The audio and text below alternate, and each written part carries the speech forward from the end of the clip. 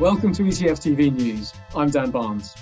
We're going to be looking at the newly issued exchange-traded products over the past week. Joining me is Deborah Furr. Deborah, welcome back to the show. Thank you. Now, last week we saw an exchange-traded product which was based on Bitcoin, which I think is one of the first issuances of such a product. Can you tell us a bit about that? Yes, last week VanEck launched their first Bitcoin or crypto product. They've been trying to do this in the US for a number of years. We have had 19 other crypto products listed in Europe for some time now. Europe is the only place where regulations allow for these types of products. I would say it's really important for investors to understand what the actual underlying is, because clearly there's products on Bitcoin, Ethereum, there's baskets. Some of them could be holding futures, others could be holding physical. Understanding where it's being custodied is all very important, as well as the cost.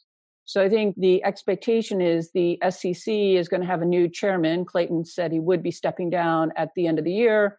With a new government coming into place in the US, there'll be new commissioners coming on board. So clearly the US, at least in the short run, is not going to move forward on allowing the launching of crypto ETPs. It might happen at some point in 2021. But I think this is big news.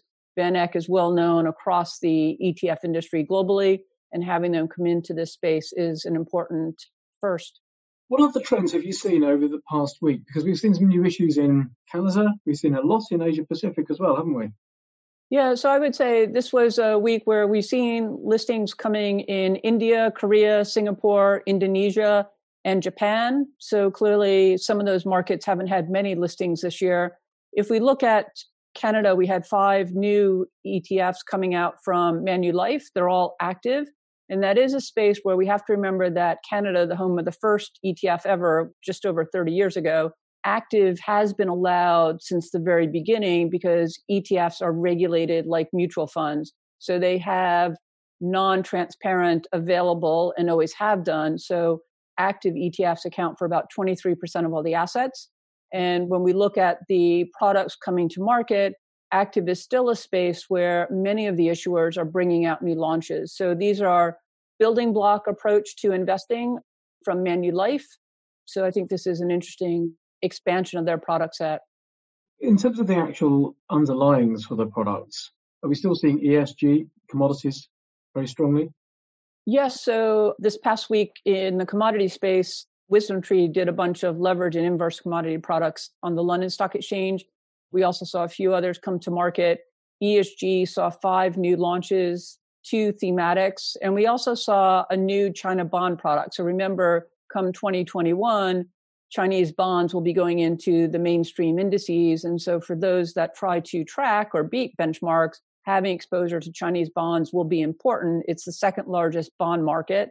And we need to think about the weights and the ability to gain exposure to those markets.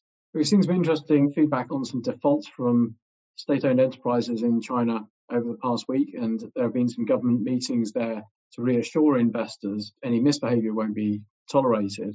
But I think exposure to the fixed income markets in China will be an interesting theme going forward next year.